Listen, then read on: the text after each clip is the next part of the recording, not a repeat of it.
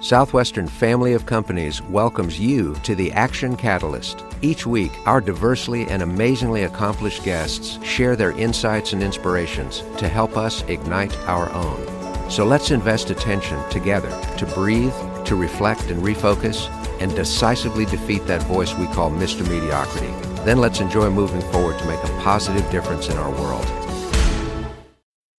We are excited to share our guest with you today, Chris Spurvey. He is a sales mentor, author, podcast host, and speaker from Newfoundland. After consciously choosing entrepreneurship as a means to create a better life for his family, Chris realized that negative beliefs about sales were holding him back from taking his ventures to the next level. He saw this as a major hurdle to not only his businesses, but the businesses of virtually every other entrepreneur. Chris went to work on himself and found a way to sell that felt right. He published his book, It's Time to Sell, Cultivating the Sales Mindset, founded Make Sales a Habit University, and today is a growth advisor to business owners and their management teams throughout the world.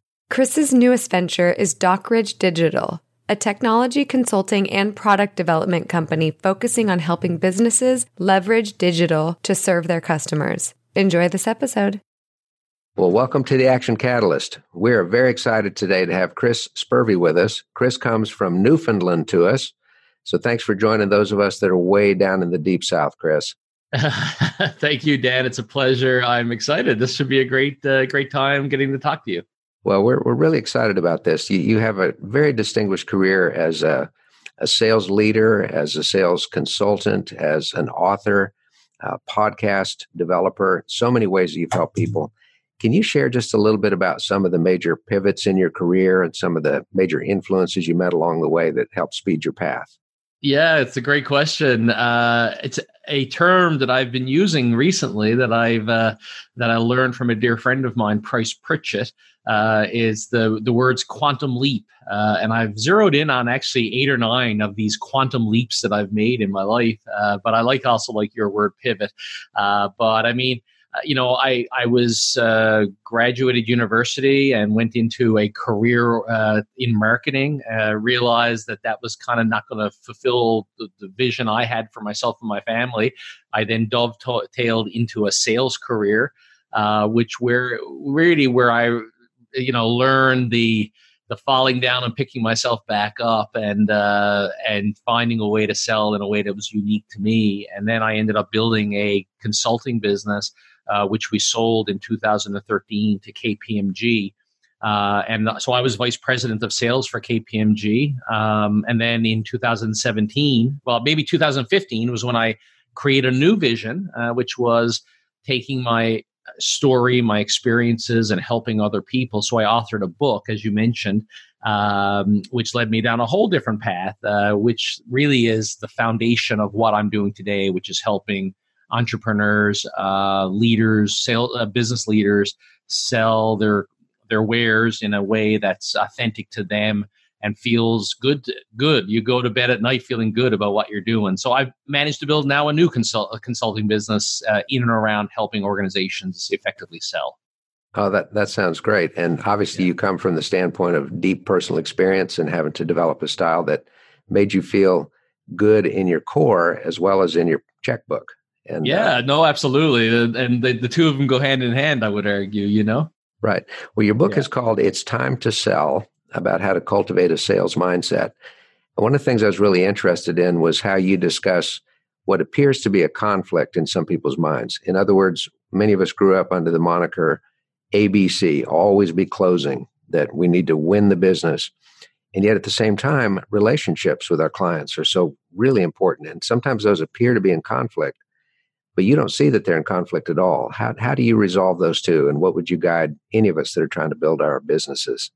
Yeah, well, I guess there is a premise, and the premise would be that you believe in what you are selling or you're offering, and there's always a right time and a wrong time for a buyer to engage with you, in terms of an active financial transaction. And it's just a matter as a seller to find the right time and to be there when the time is right, and to be top of mind, And you mentioned the always be closing. I prefer to take a step back. And I have a saying in my own life that for every door that closes, it first has to be opened.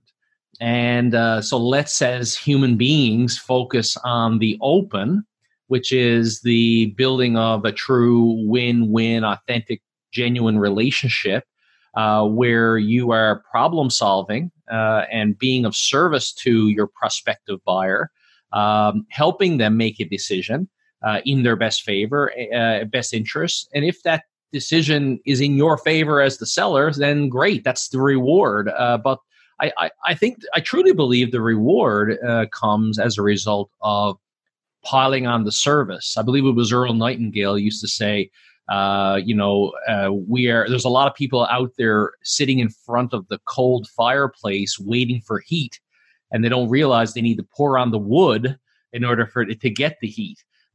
So I believe as entrepreneurs, as sellers, our focus should be on the piling of the wood, which is the service end of the spectrum.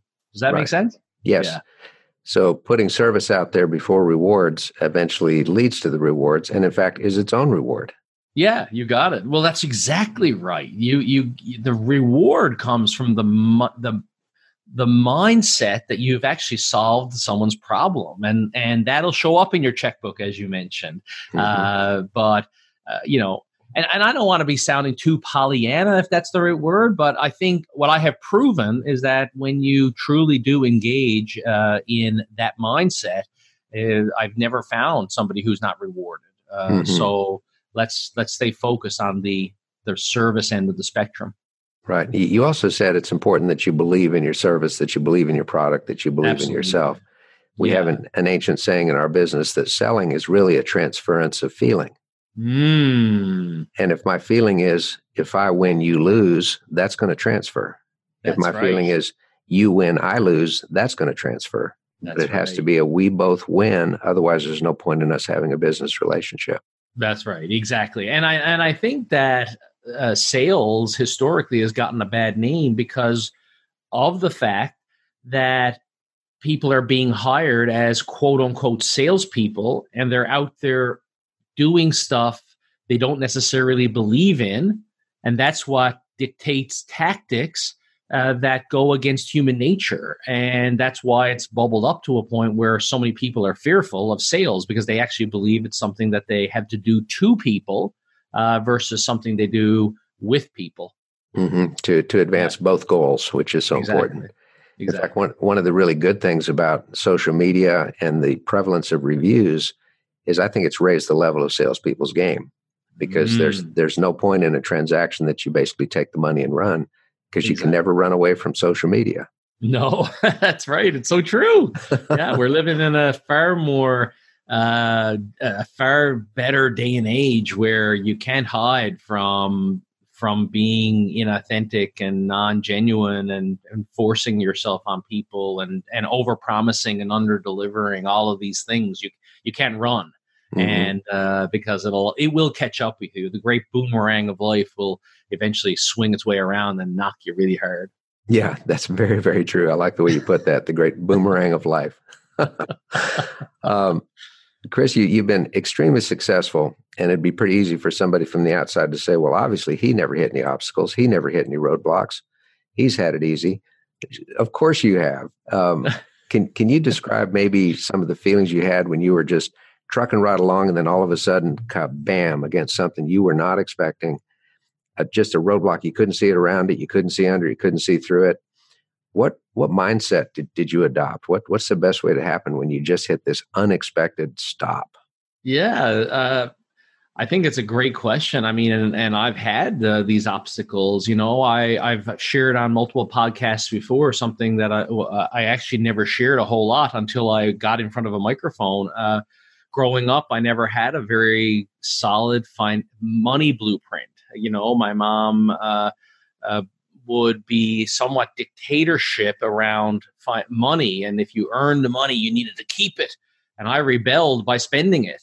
And that led to in my very early 20s, after my wife and I got married, had to declare bankruptcy because we were spending more. We had a history of spending more money than we were making, and I, to some extent, I'm extremely grateful that happened early in life because it was a phenomenal opportunity for me to have a financial reset. And then to look at it from a different perspective and to learn from that and so on. And it's been kind of, I do believe we as human beings have immense capability and we don't have to grow incrementally. I use the words quantum leaps, and I've really zeroed in on a number of quantum leaps that I've taken whereby I switched my mindset. And, I do believe optimism is a really big thing. And people believe pessimism and optimism are on two different ends of a spectrum, but they're really not. I think the key is we really have to try to stop thinking negatively. Positivity is one thing, and we can be very positive and so on. But really, if we can just stop thinking negatively, we'll do a whole lot more for ourselves. So I guess from my perspective, I've always had the mindset that there's a way around everything, and tomorrow is another day. I'll never forget my picking up my daughter a few weeks ago at her flute lessons, and she jumped up in my truck and she sat down, and she could intuitively feel that I hadn't had the greatest day. And she asked me, "How was your day?" And my daughter and I have a phenomenal relationship. And I just said, "You know what? Today I didn't feel on my game." And I could feel her to my right with her putting her arm like this on the console. And she was listening attentively to me and asking me questions. And as she got out of the truck, as we got home, she just looked at me and said, "You know what, Dad? Make tomorrow better." And it just, for me, it was a very warming sensation. And I said to myself, you know what? That's all we need to do is just make tomorrow better. It's just that would be perhaps the mindset that I try to embody for every obstacle that I may face. So learn from the obstacle and then make tomorrow better based on the learnings from that obstacle. Mm-hmm. Aren't we lucky that we have children that can raise us? Yes.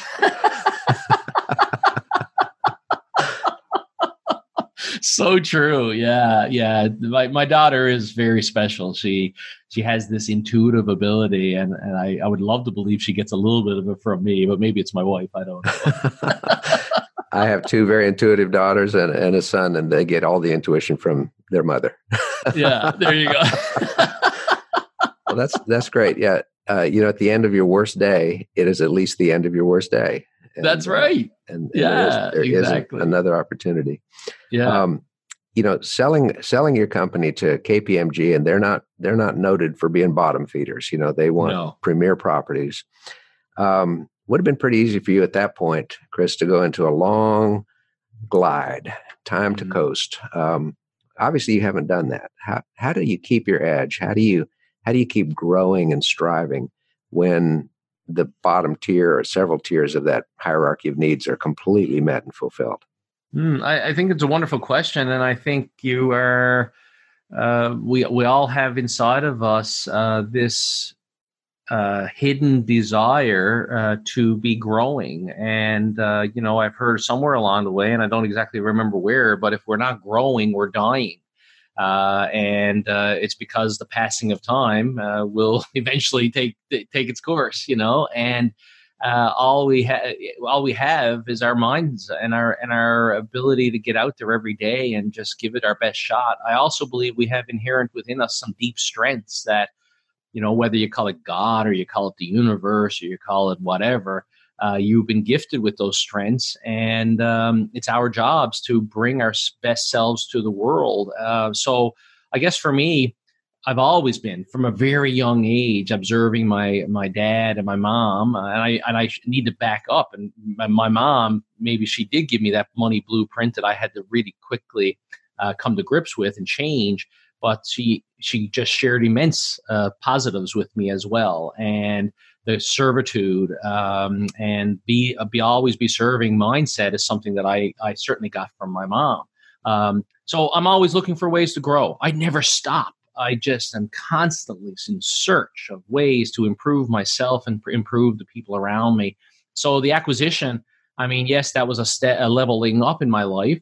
But once I leveled up and felt the goodness of that leveling up, I was on to my next thing. I don't even know if it was an hour later. I was thinking, what's next, right? I never even stopped to breathe.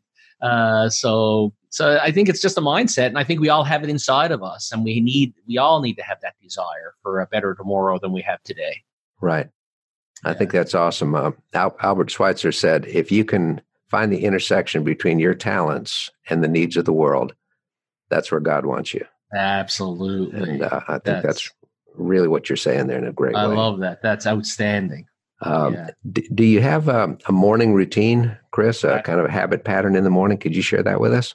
I do. And it's something near and dear to my heart that I learned. I mentioned early in the show, Price Pritchett.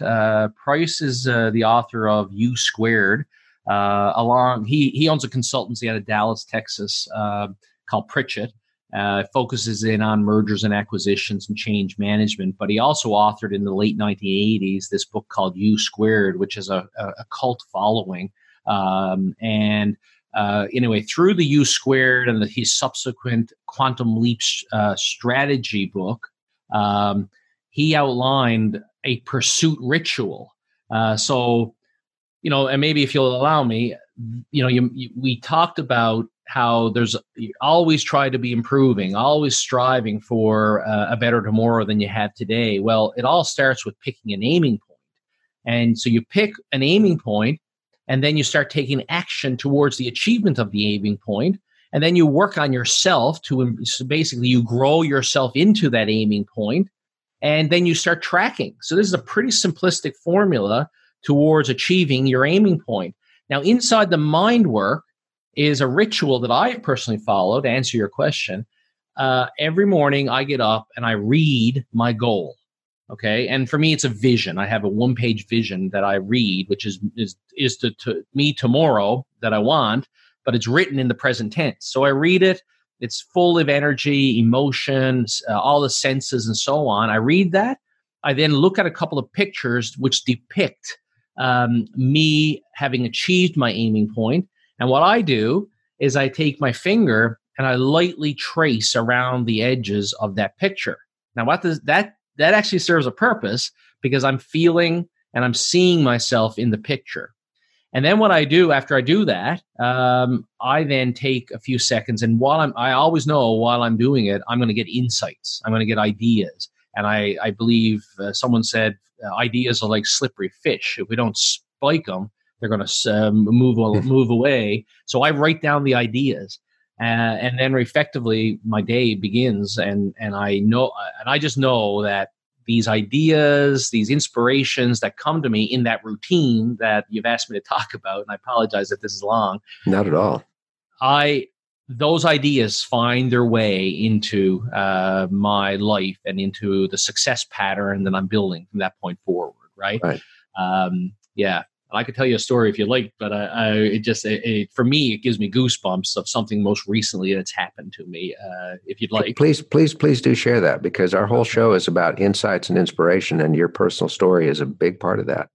So, at the base of our brain is something you may have heard of it, Dan, called the reticular activating system.